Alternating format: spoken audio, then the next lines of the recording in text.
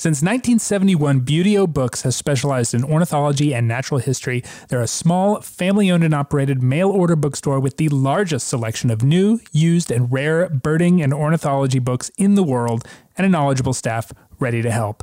Find field guides, travel guides, ornithology, natural history, humor, even children's books to inspire the next generation's love of nature. Visit buteobooks.com to find everything you're looking for, and ABA members receive 10% off.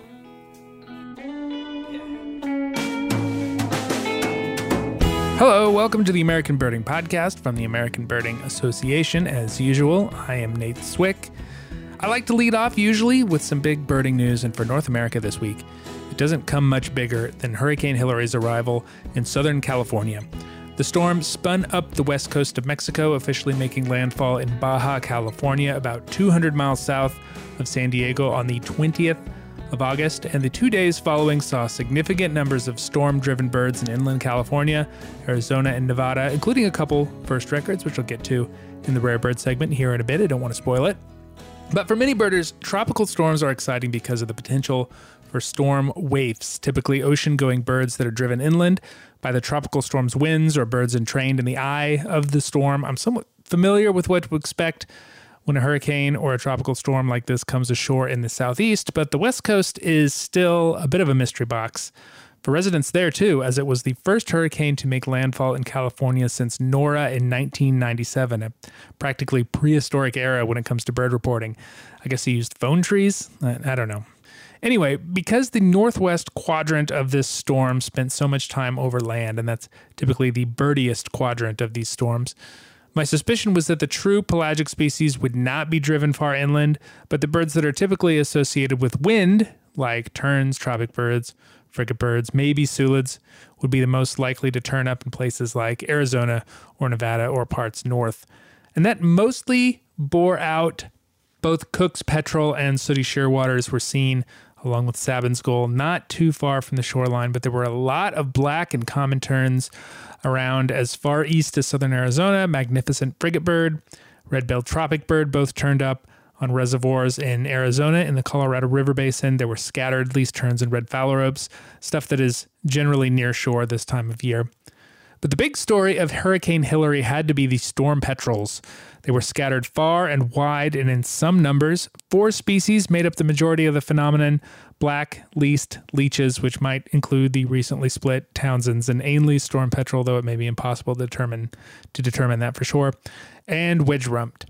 Wedge-rumped storm petrel is an ABA Code 4 species, so not super common on your regular Pacific pelagic. They are primarily a Galapagos Island breeder, but they are present in pretty significant numbers in the waters off Baja, which just happens to be the waters that Hilary spent a good deal of time churning around in. This is not the first time a tropical storm has dropped off wedge-rump storm petrels on our doorstep. Hurricane Newton in 2016, which spun right up the Baja Peninsula and turned east into western Mexico, Arizona, and New Mexico, brought several to Arizona as well. Not as many as this time, though, and wedgies were seen in sometimes large numbers in Southern California, Arizona, and Nevada, where they were a state first record. I guess, spoiler alert for the next segment.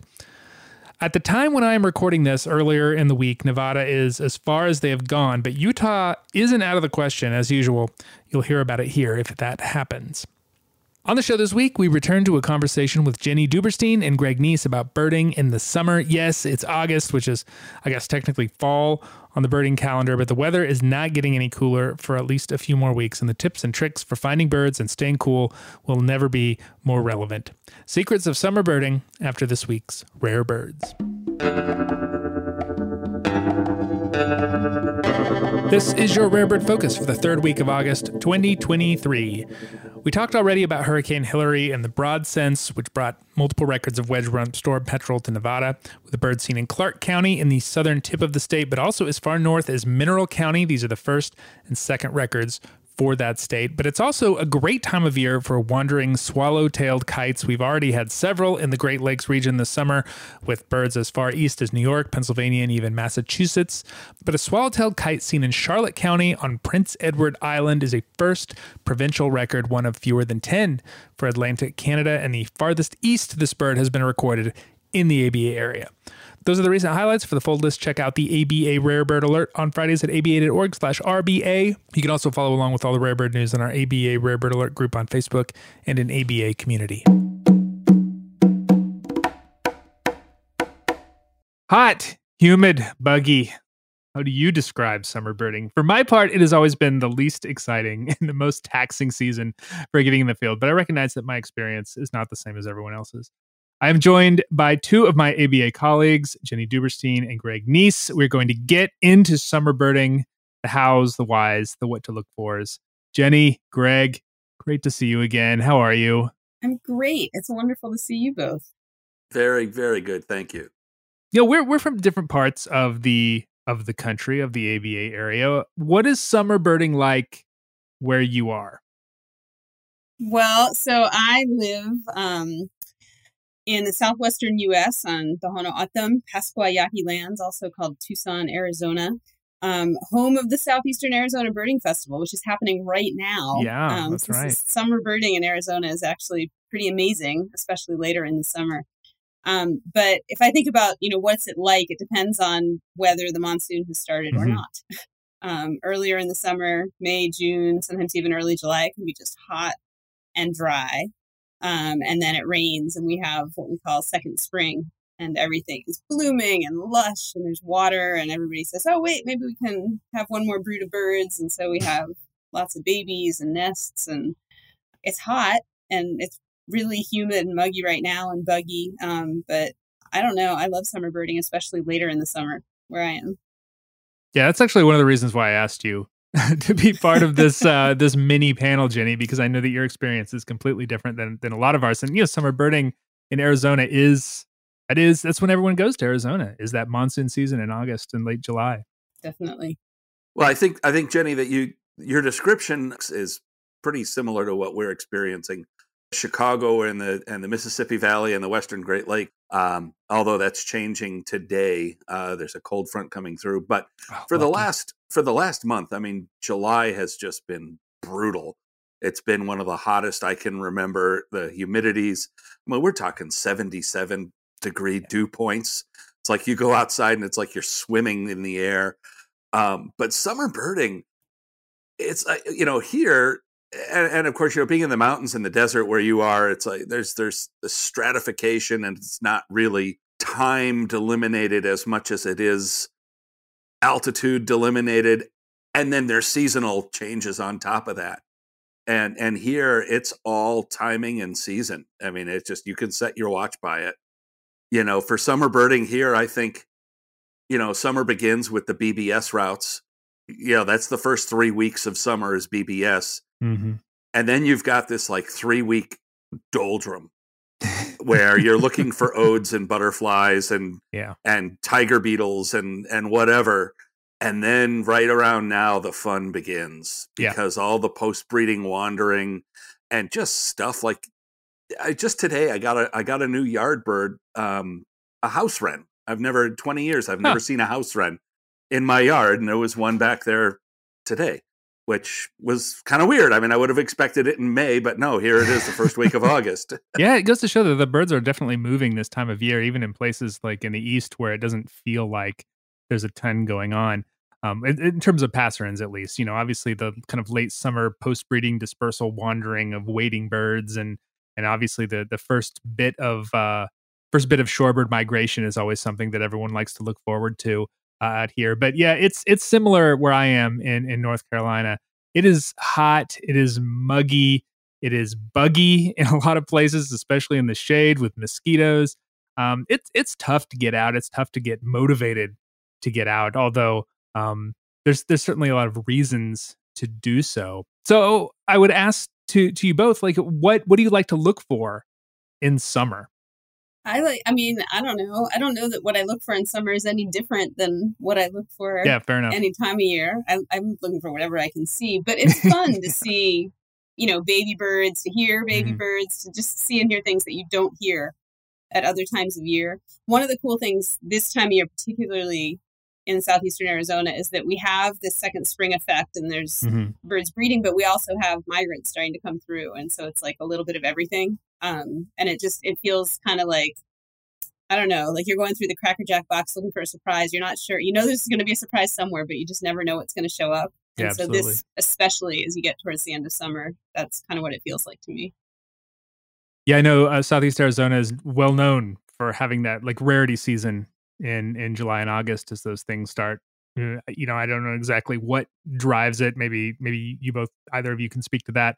It's weather changes in the northern Mexico kind of push these birds into the lowlands or into the Sky Islands and the Chiricahuas and the Huachucas. There's a lot of cool stuff, a lot of cool potential for birds in that part of the world this time of year. Yeah, we don't have anything like that in the Great Lakes, but but what we do have, the birding is interesting because I think juvenile birds, it's strictly speaking juvenile plumage, like that first formative. Yeah, the real juvenile. When people talk about juvenile plumage, they mean a lot of things, but this is like the real deal. We're talking about the very first.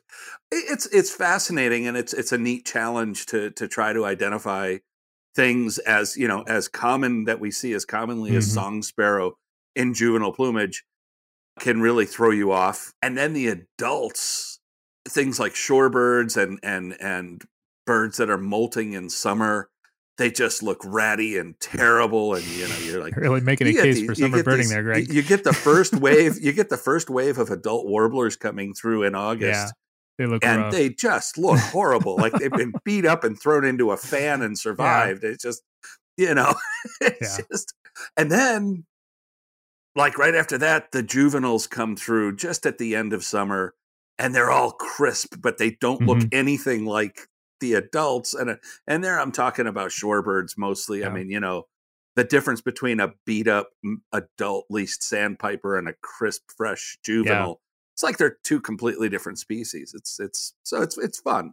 That is one of the the late summer challenges of birding, is kind of being able to recognize that and focusing on things like proportions and behavior and things that aren't necessarily plumage related. Because as you say, those birds can look really different, and sometimes those juvenile birds look really nice. I'm thinking like Baird's sandpiper in particular. Yeah. That is just a really clean, nice looking juvenile shorebird with the nice scallops and stuff like that. I said least sandpiper, a bright, rusty least sandpiper with fresh plumage. I mean, people every year it's like, little stint. No, calm down, calm down. Yeah, but then on the flip side of that, all of us, I think, have a lot of experience. It's a common bird for all three of us, with one of the rattiest end of summer birds that just confuses the hell out of everyone, and that's Vesper sparrow. And because Vesper sparrows, they only molt once a year, and that's in September, and by the time they get to August, I mean, they are just beat to hell.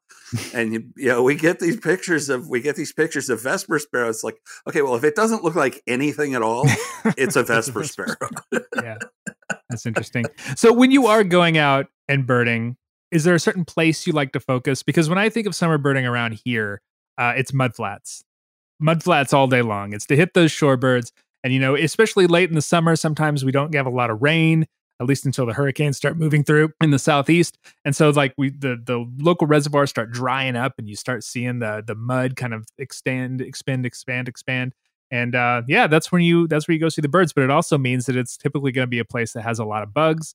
Typically in a place where you're in the sunlight a lot. You're going to be in the exposed sunlight. And so you have to sort of prepare. So where do you go, and how do you sort of prepare for being out in the field in such frequently difficult situations? I feel like, we go everywhere, right? It rains and all of a sudden there's water. So you go to the places where there's hard water. To know where to go. Yeah. And we definitely have bugs. But I think it's a different situation than maybe you're dealing with in the Southeast. We also have humidity. But it's a dry heat. That's what they say. Yeah. Listen, it's not a dry heat this time of year. I went for a run yesterday morning, and I think the dew point was 73. It was like the humidity was in the 90s. Yeah, it was 90%. It's muggy right now, definitely. But like in terms of the heat, it's hot before the monsoon. It's hot after the monsoon. You get up early. You go out early. You try to finish early. I think the canyons, especially when they get some water running in them, can be especially good. I definitely like getting up into the mountains in the summer partly to escape the heat. Absolutely. But to see what's showing up with water. I follow the water more than anything. Summer birding for us, I think the word that could best describe it would be ephemeral, because it's all dependent on the rain. I mean, if we're going to get anything that approaches monsoon weather, it's going to happen in August. And the water levels on the major rivers like the Mississippi and the Illinois really are key. I mean, sometimes you have miles of mudflats on the rivers, and sometimes the water is just it's very high and you have no shorebird habitat at all. Yeah. But when we do have shorebird habitat, it tends to be in places that require a death march to get to it. You've got it's like a minimum 2 mile hike to get, on an exposed dike with chiggers and mosquitoes the size of helicopters to get out there and get the shorebirds. And then you're dealing with heat shimmer and all of that. And then in Chicago, thunderstorms are something that the birders who bird the lakefront regularly and want to find things like whimbrels or maybe like, I don't know, a vagrant tern, like we just had a royal tern downstate. Oh, cool.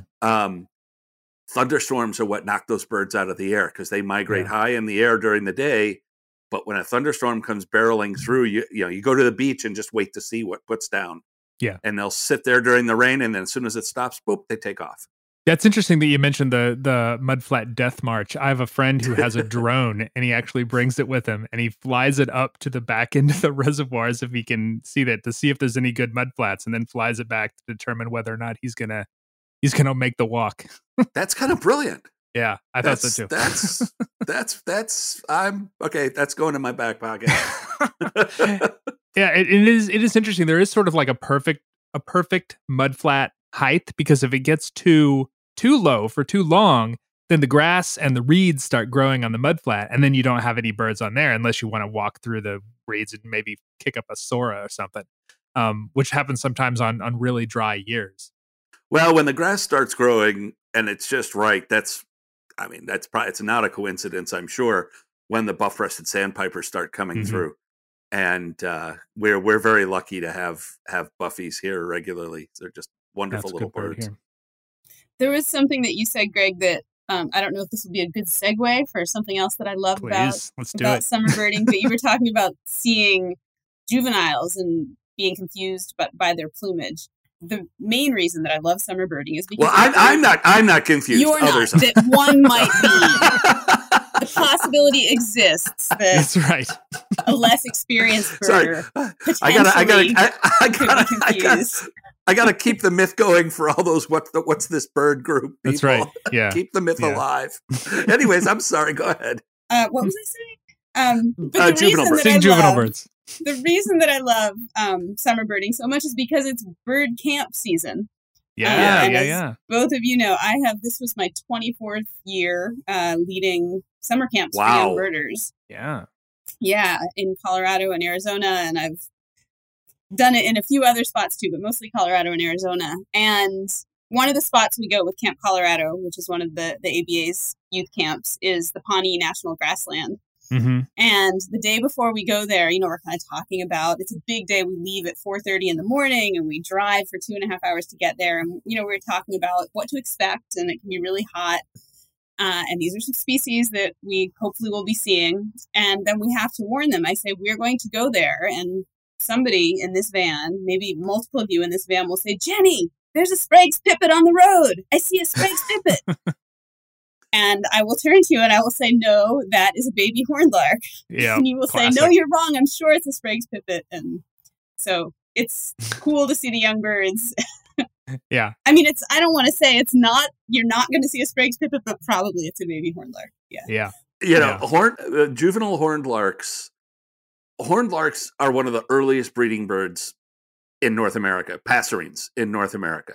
I mean, in our neck of the woods in the upper Midwest, they start breeding in March, like even early March if there's no snow on the ground. I was going to say there's usually snow on the ground up then. And they keep going and they keep breeding. So you can have those juvenile birds anytime from like the end of March until now. And it doesn't matter where they are, what circumstance, it always throws whoever sees that. I mean, me, I look really different.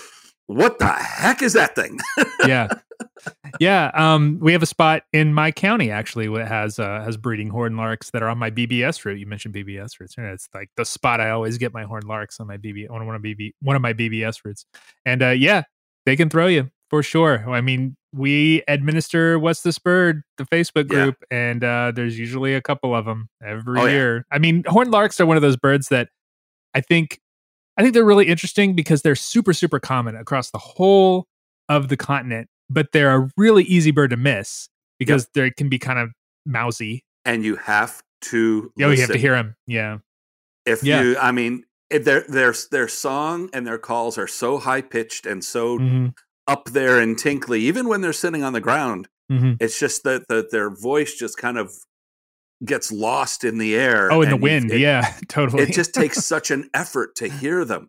Yeah. But once you cue into it, if you go to the Pawnee in mid to late July, early August, you'll have to beat them off with a stick. But don't, because they're protected by the Migratory Bird Treaty Act. They're a really nice bird, actually. They look great. But yeah, I think it's one of those birds that I've always thought of as being in like the like a milestone bird for a birder. Like once you start recognizing horned larks in places, and pipit is another one of those for the same reason, American pipit. Yeah. Like once you start recognizing that flight call, like you're going to start finding them almost everywhere in sort of appropriate habitat. But you know, you won't notice it until you get, I don't know, your skills get, or you start noticing things in a certain way. Like everyone can get there, but it's like a little milestone for you if you start picking up horned larks on your bird checklist. We were talking a moment ago or a little bit ago about, like summer wanderers and vagrants. But one of the birds that's really cool, and I guess it's not so common where either of you guys are, but is oh my God, I almost gave my age away. Is sedge wren. I almost said short-billed marsh wren. I swear I was that close. Yeah, no, sedge wren. Sedge wrens are really cool because, they come through in May with all the other birds. They will be singing in proper habitat right where they should be, right up until it's time to breed. And they go north up into Minnesota and southern Canada, and they breed. But then they come back here in August and they breed again. And they have a completely second breeding territory and time in August here in Illinois and Wisconsin, Iowa, and so on, Indiana. And then I have read recently, and I'll have to double check this, that they go down to the south and do it a third time. Oh, wow. Yeah, that's really interesting. I know in Jenny's part of the world, that's a pretty common thing in the monsoon. Like there's a bunch of birds that are sort of known for that. Yellow-billed cuckoo being one of the more really famous ones. But yeah, I mean, cuckoos are just so weird. Anyway, that's another really great late summer bird, because when the fall webworms, at least where I am, start coming out in late summer, sometimes the cuckoos, when they start moving south, will just stop where there's an infestation of fall webworms and just have a second brood just like randomly. And so you'll end up seeing these weird juvenile fledgling cuckoos with all dark bills, which, as you can see, is kind of a confusion species in the late summer and the fall. And but of course they have like little stubby little tails, or like cuckoo pittas or something. But that's another kind of classic late summer breeder that can cause problems, identification problems, if you're not ready for it. One more thing before we get off juveniles and stuff like that is summer ducks. We have a lot of summering ducks. Well, the Eclipse adults and juveniles and getting out of juvenile, and it just we have on the big rivers and lakes, we have these big mud flats that just get covered in piles of brown ducks that all look the same. And there might be 5 different species, but they're all just brown. They're all kind of tucked in and lumps of muddy brown. Yeah. I was going to say one of the other exciting things, this is still sort of playing on the idea of, one of the fun things about summer is that there are breeding birds. With the bird camps, finding nests is just really cool and really exciting. And we, during Camp Chiricahua this year, which is the event camp that I co-lead here in Arizona, I feel like every day we found another broadtail hummingbird nest somewhere. We found Columbia's vireo, we found Cordilleran flycatchers. In Camp Colorado, there were baby dippers and baby mountain plovers, and we didn't have baby ptarmigan this year, but we've seen ptarmigan with chicks. We've seen dusky grouse with chicks. We found we could hear woodpecker babies inside a tree, and we're like, oh, there's a woodpecker nest here. Probably hairy woodpecker. And so let's just stop and look at the hairy woodpecker. And we're looking and looking and looking, and the baby sticks its head out. And we're like, oh, that's an American three-toed woodpecker nest. Oh, yeah, that's a Nice. little bit more interesting. And so, I mean, it's cool. Like, you're not going to see that if you're not birding in the summer, which it's exciting. Yeah, absolutely. I do want to, jump back to talking about camp a little bit. How do you prepare young birders for those sort of long days in the summer weather? Not necessarily for the birds you're going to see, but just for the conditions that you're going to experience. Yeah. So we have sort of the night before and then the day of, a talk. This is what it's going to be like. This is what we're planning. When we plan the trips themselves, we try to make sure that there are rest stops or shade stops or really good snacks to bring out at critical points in the day. Like if everybody's energy is lagging, all of a sudden, this might be a time to bring out the special granola bars. Having plenty of water. Always gotta have special granola bars. That's a good like year round tip for birding. And with kids in general. And with kids, yeah, right. It's like the Venn treats. diagram. But making sure I've got some special granola bars that I bring with me. Yeah, I'm gonna have to cut that out, Greg. Making sure people have their hats, making sure that I have extra hats, I have extra sunscreen, I have, just opportunities to rest, to be excited about what we're seeing myself. And this is true beyond kids, but when you're leading a group, your own enthusiasm is probably the most important thing that you can bring to the table. And so making it sort of fun, like, okay, we're going to have a really long day tomorrow and it's going to be amazing. We're going to be out there forever. It's going to be super hot and we're going to see really incredible stuff. In spite of that, I think also helps. Yeah. Yeah. Frankly, with bird camp, like the kids want to be there. They're excited to be there anyway. So yeah, that absolutely. helps a lot. Yeah. Yeah. See, when we lead trips out to like the shorebird, do the shorebird marches, we started off, by making sure that everybody's got plenty of water, hats, bug spray, all that stuff, but plenty of water. We always have some cold stuff back when you get back because it goes over. But then we started off by saying, sort of like the pep talk is, we're gonna make you cry. It's like you're gonna. Over promise. It's going to be worth it. It's going to be worth it. But when you get back to the car, we're not talking kids here, okay? When you get back to the car, you're going to be dead. Well, if you oversell it that way, when they're not necessarily dead when they get back, they feel like they've really accomplished something. This is not a strategy that I use.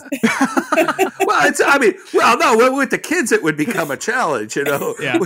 This is going to be awful. With 50-year-olds, they're like, yeah, you're probably right. So know your audience is the key here. But, another thing that I do a lot is demonstrate the behavior that I want to see in the kids. Hey, is everybody remembering to drink? I'm going to just stop here and take my backpack off and get a drink. I always have extra snacks in my bag. Like when we leave the trailhead, everybody takes their snack and then they usually eat it within the first half hour. And then 3 hours later, they're hungry again. So I can pull out more snacks for them to eat. Or I'm terrible about remembering to drink enough water. And so I think we all are a little bit. Taking a pause helps. Yeah. And we all joke, but I mean, that is the most serious part of all of it. And I think all of us have experienced, the 3-hour tour that turns into mayhem. And I had one of those experiences looking for an anhinga in far southern Illinois. And I mean, it was 100 degrees. That's a muggy part of the world. It was unbelievably humid. And we started off on what was going to be just a short, maybe mile and a half round trip to go look for this anhinga. And we didn't find it where it was supposed to be. So we kept going. Long story short, it wound up being a 12-mile hike in that heat and humidity. And we had no water. We had nothing. And when we got back to the car, we were both just almost dead and just drank. I think we drank all the Gatorade and water and then a 6-pack of Mike's Hard Lemonade that was in the trunk. I mean, just to hydrate as much as possible with anything we had. Yeah. I mean, I usually don't like to carry things like a backpack or all that stuff in the field, just generally, because I don't like to be kind of weighed down. But in the summer, it's just super important to have, a bottle of water, a couple bottles of water with you. So it's worth like throwing a little bit on there. So having a good backpack that can carry that stuff, that's not too heavy, that's like breathes, is a huge thing as well. I mean, you can stick water bottles in your cargo pockets in your, true. your shorts or whatever. Just make sure you've got the water. Yeah. Well, during camp, so the thing that we make everybody bring on every trip, and everybody invariably forgets some component of this, but they have to have their backpack. They have to have a full water bottle, not half full water bottle. They have to have a rain shell, because you never know when it's going to rain. Sunscreen, your binoculars, something to write with, something to write on, and then anything beyond that is up to you. But that's sort of the last thing they hear before they go to bed at night, and the last thing they hear before we load up in the vans in the morning. And then usually when we're about halfway to our destination, somebody will say, "Wait, my water bottle's not in my backpack. I'm sure I put it in there." So you got a spare, hopefully. Yeah, exactly. Yeah. I try to go to places where it's not so hot. Elevation, it's not always an option for everybody, Greg. I know there's not a ton of elevation in the upper Midwest, but I'm just shaking my head here. Yeah, we got like 130 feet. 2 hours from here. I was going to say, we have the Southern Appalachians not too far away. It gets up to about 5,000, 6,000 feet, which isn't like huge, but it does cool down up there. It does drop about 10 to 15 degrees, and you do notice the difference, especially when the humidity is not nearly as bad up there.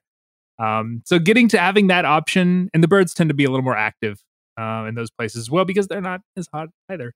It's an option for people who have it. If you can get up, go high.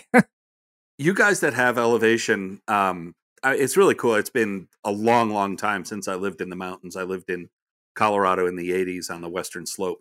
But other than that, I've lived here in Chicago my whole life. But what we have is big weather. The weather, the fronts that come barreling down the prairie, and it's amazing how everything can change in a matter of 6 hours, and including the birds. It's like those fronts. We're having one come through as I speak. The temperature is dropping. It's been just ungodly hot for the last month, and it's changing today. And I'm sure that in the next 36 hours, 2 days, there's going to be all kinds of reports of new migrants that haven't that haven't been seen yet, that are just post breeders moving on that first front of what is just beginning now, the fall migration season.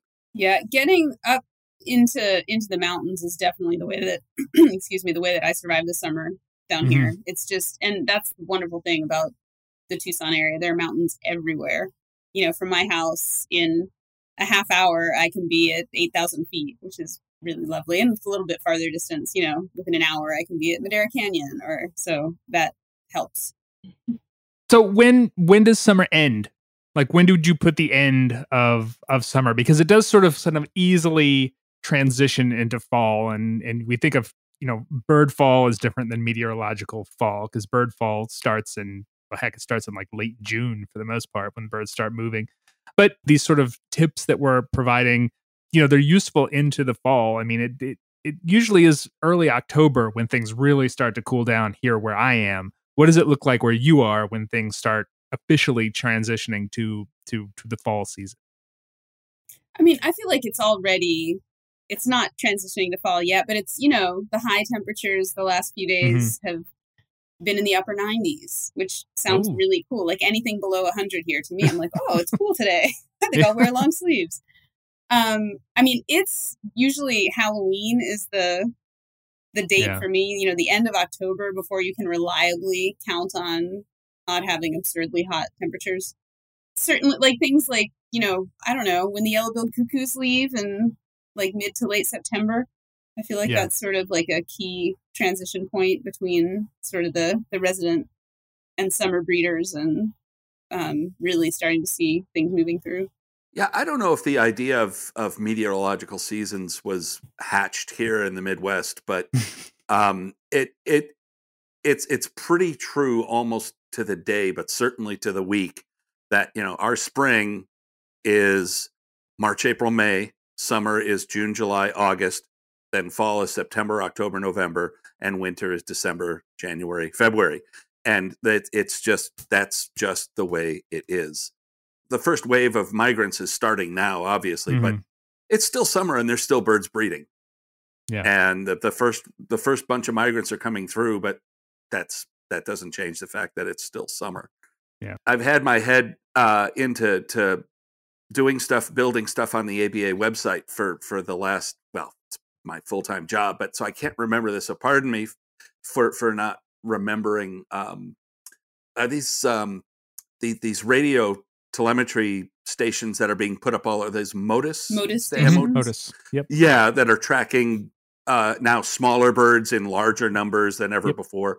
And some of the things that we're learning about bird movements, especially this time of year, like the one that blew my mind was fairly recently discovered about Kirtland's warblers. Do you know what I'm talking about? Remind me. Okay, so maybe I do. Yeah, I mean for the audience, there's a lot of cool stuff about Kirtland's warblers. There are. Yeah, I mean Kirtland's warbler is they breed in a very small area in Michigan and kind of adjacent Wisconsin, and now just very little into Canada. But then they just kind of disappear in August, and it was assumed that they went sort of just dissipated and started on their way to the Bahamas. But it was discovered like the whole population just kind of gets up and moves to Ontario, like north of Ottawa, and just stays there for a month and then flies south. I mean, it's just we just learn stuff like that, and the summer movements of birds. We think we know stuff like that, and we don't. Yeah, I think that's absolutely true. And I know that they've put.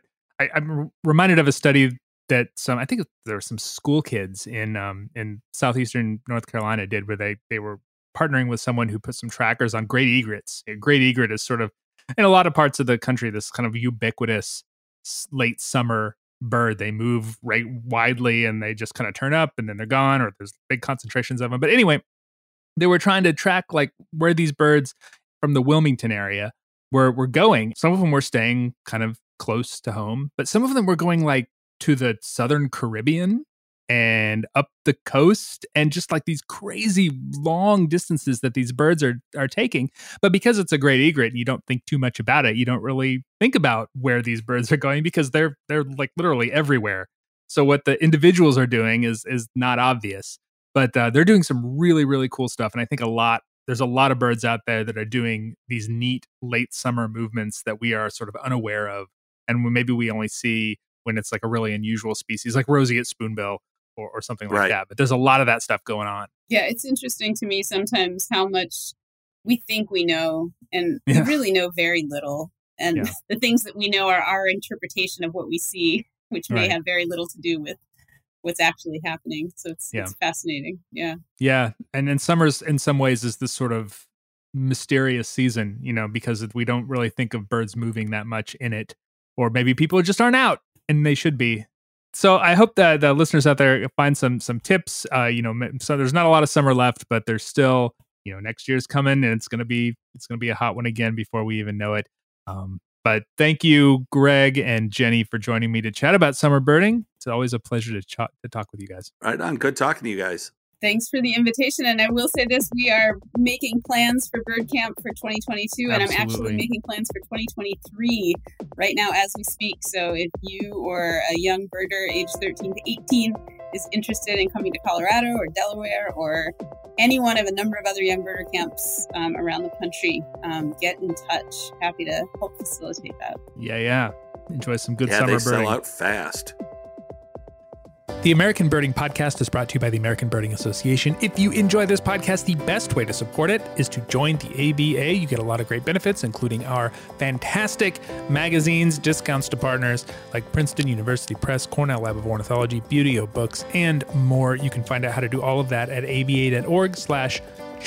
Special shout outs this week to Derek Bruff of Franklin, Tennessee, and Deirdre Callanan of Denver, Colorado, both of whom joined the ABA and noted this podcast as their reason for doing so. Thank you so much. Welcome to the ABA, and thanks for your support. Technical production is by John Lowry, who is such a fan of storm birding that he looks at those early maps of tropical storms and calls the resulting predicted path the cone of uncertainty. Social media is by Maggie Fitzgibbon with help from Greg Neese, who noted that the Hillary storm surge was relatively minor, but her storm petrel surge was potentially historic. You can find us online at aba.org, on social media most everywhere as American Birding Association. On Blue Sky, we are ABA Birds. For most meteorologists, a tropical depression is a tropical cyclone with maximum sustained winds of 38 miles per hour. But for birders, it's when the storm blows a tree down across your driveway and you can't go chase the hurricane-blown birds. Questions, comments can come to podcast@aba.org. I'm Nate Swick. Thank you for listening. Bird like Tom, and we'll see you next week.